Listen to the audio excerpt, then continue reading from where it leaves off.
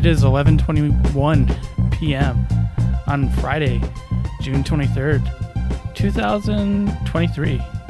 And this is Basketball This Week Done Quickly. Pretty rare Friday episode. I don't think Friday episodes happen too often. But it is the NBA draft post day after. I didn't jump into it just because there was enough things happened before the draft that I just wanted to make sure things were settled before I hopped in and did a post draft podcast. In fact, let's talk about the things that happened ahead of time. Porzingis was traded to the Boston Celtics for Marcus Smart and 3 picks. But of course, it didn't start out that way. Initially, it looked like it was a 3-team trade with the Clippers, where the Clippers received Malcolm Brogdon and the Celtics received Porzingis, and still not totally clear what the Wizards received in that one. It wasn't ever quite made clear. That trade fell apart. Apparently, the Clippers did not like something about Brogdon's medicals. It's unfortunately been a long story for Brogdon. Teams have been worried about his medicals for who knows how many years, but maybe for good reason, because he does not make it through the season usually. But for what that trade was canceled, so apparently there was a time crunch, and because of that time crunch, that Porzingis still had to be traded that night, and there was a big flurry to get the trade done, and they did. They got the trade done with Memphis Grizzlies instead, and it ended up being Marcus Smart who went to the Grizzlies for Tyus Jones and a couple picks. It's unclear where the picks are coming from, because this could still all be a part of the Phoenix trade. I'm sure you go look it up if you're really curious.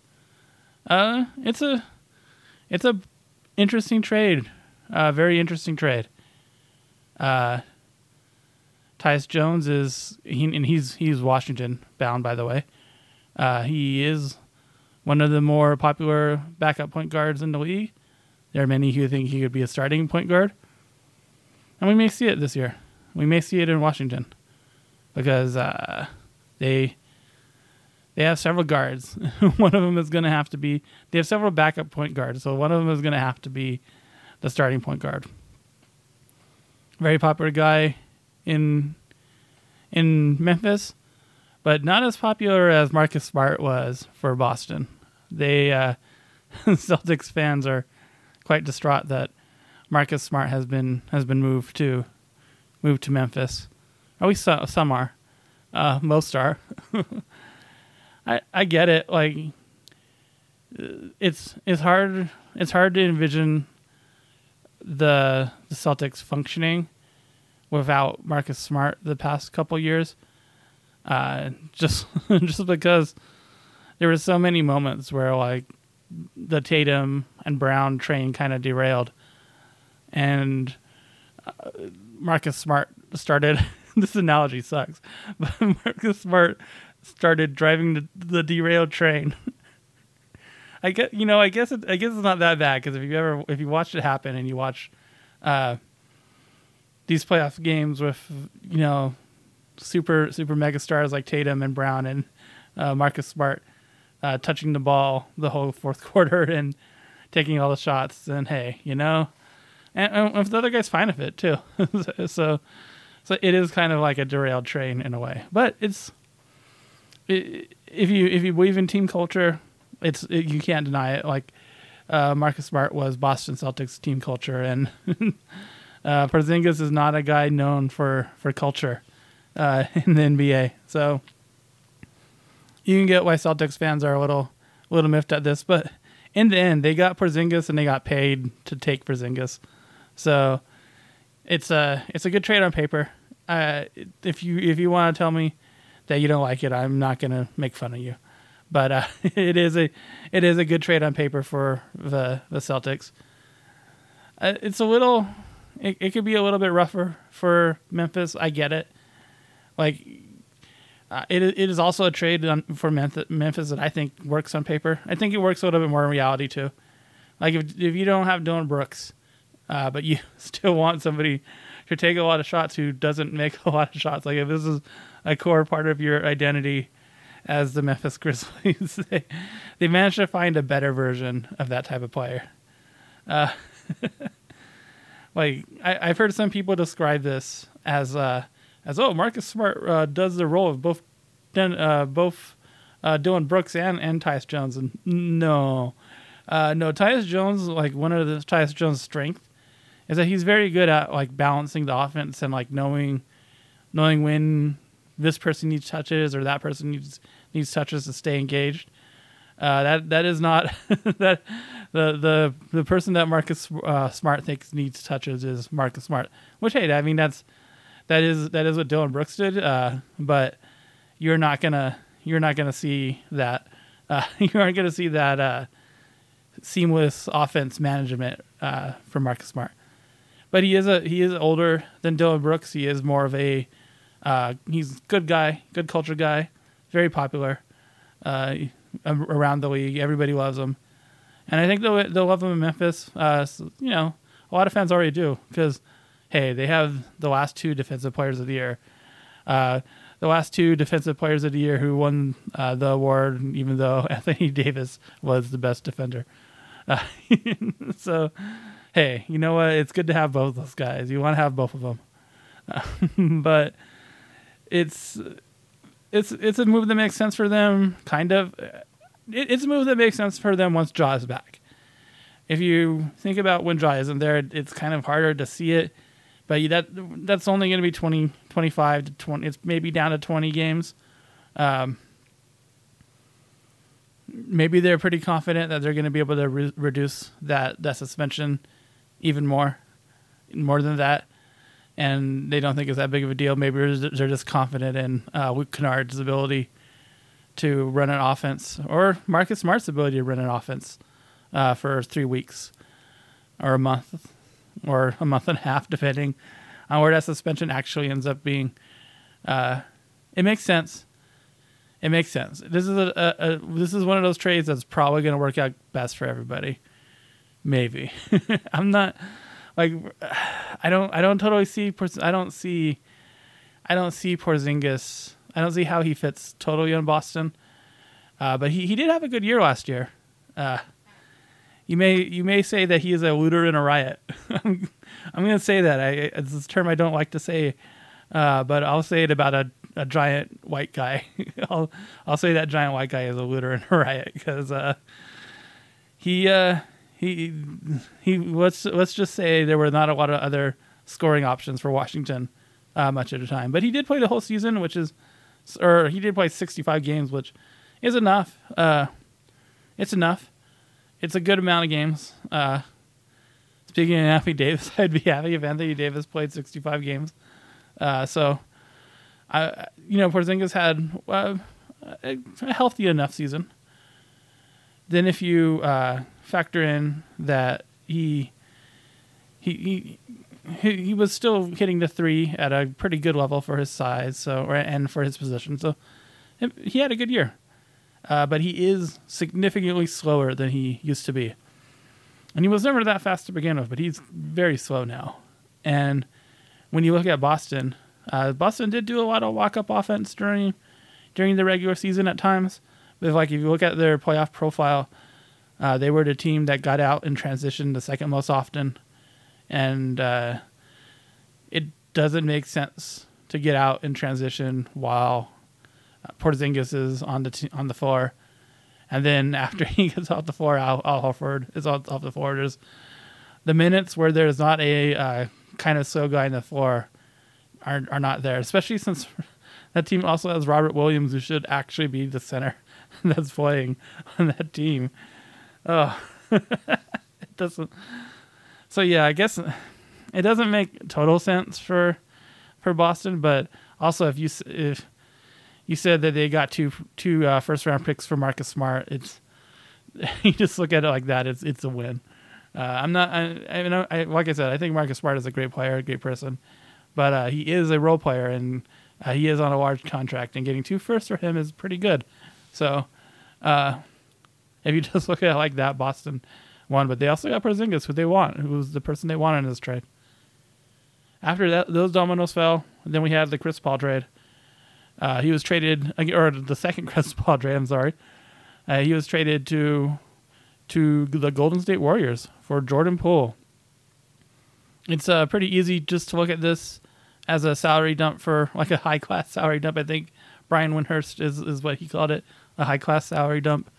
But I think it's more than that. I think Chris Paul is a player who could give the Warriors the variety that they've been missing pretty much since KD left.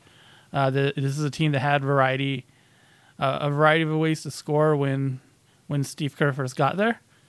And as the years have kind of whittled down, and as they've kind of made moves to try to stay near contention, they've had to strip a lot of that variety away. And Chris Paul is a player who adds variety to them. Now, Jordan Poole was great in their style, as their style was the year before last. In the championship run, he was a very good player. He was a key member of their title, but he was very bad last season. So if you don't think you were worried that you weren't going to be able to get that recommitment to him to be good, and like who could blame him? Like, he got punched in the face by a guy and got on TV, and people made fun of him for. They're still making fun of him. So you can understand how he may need that change of scenery.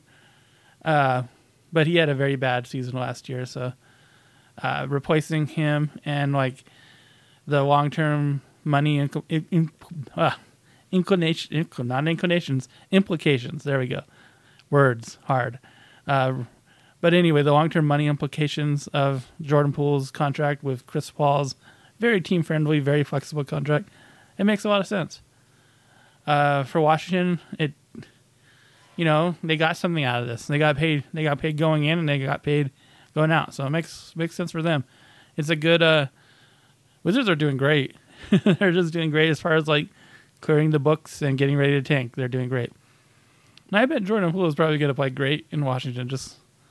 I don't think he's going to be like I've heard people be, oh yeah, he's going to just score 1 billion points. I don't think it's going to be quite like that. But I think he's gonna have a nice role there, and can add to a team that has a real opportunity to be fun. Maybe not good, but fun. And you know what? The Wizards have been a fun team for the most part. Every other year for the last 10 years. Last year they were completely unwatchable, but this year they'll be fun again. The year before last year they were. Was that the Westbrook? Okay, maybe it's every 3 years the Wizards put a fun team on the floor. But they were really fun when they had Westbrook too, and so yeah, this is another team that Washington is going to be able to sell some tickets because they should play some fun basketball. So it works for both sides. That was all before the draft. The draft, I'm not going to do a grade. A team by team grade. I just I don't. Not only do I not believe it, those I always look at them and like the same writers. Just the same writers give the same teams the same grades every year. It doesn't matter. Kevin Pelton is going to give the Lakers a C every year, even though the Lakers managed to do great in the draft every year. He's going to give him a C every year. That's just what he does. And like Kevin Pelton, he's even a Lakers hater. That's just one that comes to mind. He just gives them a C every year. Then other guys give him an A every year. So I was trying to remember. There's another guy who just gives them an A every year, no matter what they do. They definitely haven't had an A draft every year. So, so in long story short, I'm not gonna do grades, but. I'll just talk about some of the big stories. The big stories is that Dallas just killed it. Like Dallas had a mission and they completed that mission. They wanted to cut some salary. They wanted to get a good player in this draft, and they wanted to just shuffle the deck in a way that gave them some flexibility, and they did those things. They ended up making a trade from 10 to 12 and got Derek Lively the second, or is it the third? But Derek Lively, good, and he's a player who could be the big man for Luka. Maybe not next year, but in the near future, he could be the type of guy who just really complements Luka very well. And it also opened up the MLE for Dallas, so now that they should be able to add a good free agent to the team to help their much needed depth. That wasn't an English sentence, but trust me, they need to get their depth. Really, Texas just killed it. It was a good Texas day. I'm counting Oklahoma as Texas because why not? Sorry, but yeah, it was a good day. Spurs got Wemby. It looked like they also had Leonard Miller for at least a minute if you weren't following the trades, which that was very intriguing to me. I think they should have backed out of that trade. They should have kept Leonard Miller because putting him next to Wemby would have been quite exciting to me. I don't know why other NBA teams didn't feel that way, but for me, that would have been very exciting. Although he is going to Timberwolves, where I think he's going to do well. But yes, the Spurs, they have Wemby, so they did well. The Rockets managed to get the guy that they had projected, they were projected to pick at number 4 for a long part of the year. They managed to get him at 20 and also get the guy they wanted at 4. That's pretty good to get the guy you're projected to get and the guy that you wanted. Doing both those things is pretty good. Now it is Houston, and they ruin players, and look out. But Amin Thompson is a player who's going to need some development, and I don't know if he's going to get it in Houston. But they do have a new coach, and maybe the new coach will kind of clean that barn up.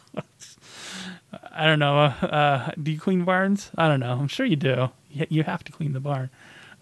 But he'll hopefully he's able to bring some real professional development to that team because they desperately need it. Jabari Smith is just languished last year, and the other guys didn't get very much better.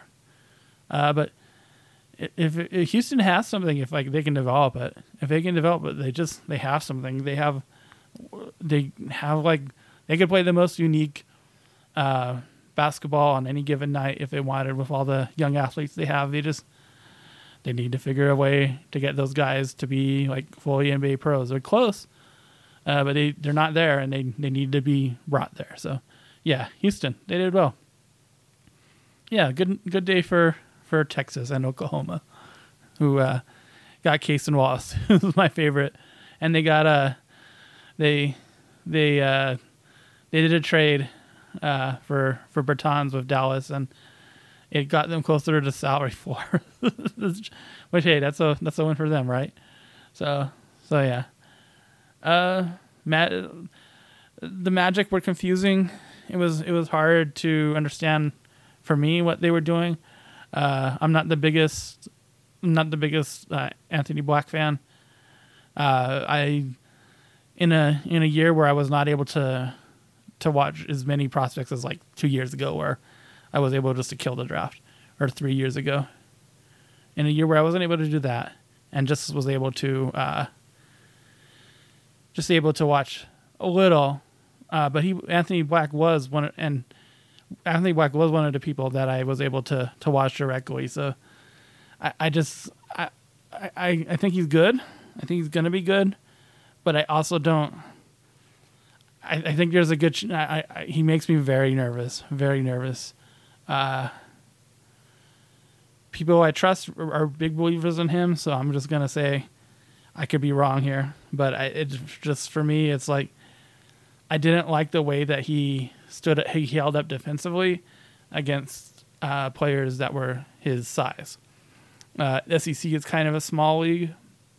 It's not the Big Ten where like their size is all just like not NBA. It's all wrong at every possession. It's not that.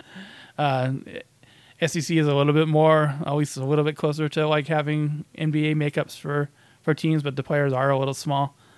And it's when he did face players that were his size or NBA size, I wasn't that impressed. And like the offense, there's no shooting, no putting the ball into the basket in any way, like off of drives or any of that. So it just makes me nervous. And then add Jet Howard into that, who's another player who I just like. He does have that shooting. He does shoot, but everything else is kind of questionable as to what he does from a basketball perspective. Just because there's not a lot of like dribbling, not a lot of passing, not a lot of shooting. Orlando is one of these teams that does their own thing, and they've drafted well the past 3 or 4 years. So I'm going to give them some benefit of the doubt, but if I was giving grades, it would not be very high for them. Cam Whitmore, they have to talk about that because he is somebody who, if you talk to me over the last 2 weeks, I said, hey, I have this guy at 3, I have this guy at 4. I ultimately had him at 5, but that's just because I was beaten down into believing in the Thompson twins, or at least Amen, and Cason Wallace was like, I really believe in Cason Wallace a lot. And Lennon Miller. So I guess I had Whitmore at 4 if I'm at the end. Well, no, I like Hendricks and I like Walker too. But anyway, Cam Whitmore was very high on my personal board that I didn't write down. So, so for him to fall so far was very strange for sure. There's a variety of people who have tried to kind of explain why. There's some mechanical aspects and some statistical aspects of his game that gives some people some pause, and I guess that was enough for him to fall to 20. It should be interesting to see, because a lot of these guys who get like medical red flagged end up being just fine. But if there's a bunch of other parts of this game that people weren't very high on, and if that's the reason they didn't draft him, like these guys they know more than they have like models that I just don't have access to. All I have access to is like my own 2 eyes and watching these guys play. And I watched him play and was very impressed with it. He is a guy that I was able to do a full dive into, just like Black. There were like 10 guys I was able to do good dives into, and he was one of them. And I liked him. I was very impressed with him as a player. But clearly the NBA saw something I did not. The Lakers did a trade on the day for $5 million to move up 4 spots in the second, but they got a player there that was projected in the 20s in some mocks. So good for them. There's some people who were pretty critical of their pick of Hood-Schifino. I'm sorry. I don't know, like, he wasn't my number 1, but when you were removing with guys like Buffkin and Hawkins off the board, he was pretty close. He was like within the range of guys I would tolerate there. And he, there were a lot of guys I wanted to avoid. He was not one of them. He was somebody who I was who I was okay with. A lot of people are saying, "Oh, this is not a fit that fits well next to LeBron." I think the Lakers, they very clearly need something going on when LeBron is not on the floor. Like, if you haven't watched them the past 3 years, they clearly need something else when LeBron is on the floor. So maybe them being able to run some pick and roll while he's off the floor would be be nice, especially since Austin Reeves is like a very good pick and roll player, and now he doesn't really have like a pick and roll partner. Unless it's Anthony Davis, and like you don't want to run Anthony Davis in a ton of pick and roll. It puts him in a position to get injured too often, so you don't want to do a lot of pick and rolls with him. So this gives Austin Reeves somebody to pick and roll with, assuming they bring Austin Reeves back. I guess that's not a safe assumption anymore, because there's definitely some rumors that San Antonio is going to try to max him. At least that's what we're hearing. So it's something that makes sense to me for sure. So, and then Max Lewis is a guy who I would have hated if the Lakers would have taken him at 17, like some people projected. But at 40, I'm very happy with that. He is like a very thin, very wiry, very scory type of dude. It should be fun. And then they got a bunch of undrafted free agents who I'm not going to pretend I'm very familiar with, but people are hyped on it. So cool. Of course, also we have to talk about Brandon Miller going number 2 over Scoot Henderson. This is definitely one of the bigger controversies from the draft. I'm not going to say it wasn't controversial to me. I definitely did not have Brandon Miller at 2. But I got to say I'm not sure where I had him. I didn't write my big board down because no one pays me to do that. So, and it's a lot easier to pretend in the future that you get everything right if you don't have anything written to to prove you wrong. But I don't think Brandon Miller was my number 2, or I know he wasn't my number 2, because there's just something missing. He's definitely a player who I think can be very good, and I know that he thinks he can be Paul George, and maybe he can be. If he is, he was worth the number 2 pick. There are some people who think he can be like a Chris Middleton type. He will be a number 2 pick if he's that. But to me, I just see Cam Johnson, and if you recall, I'm a big Cam Johnson fan.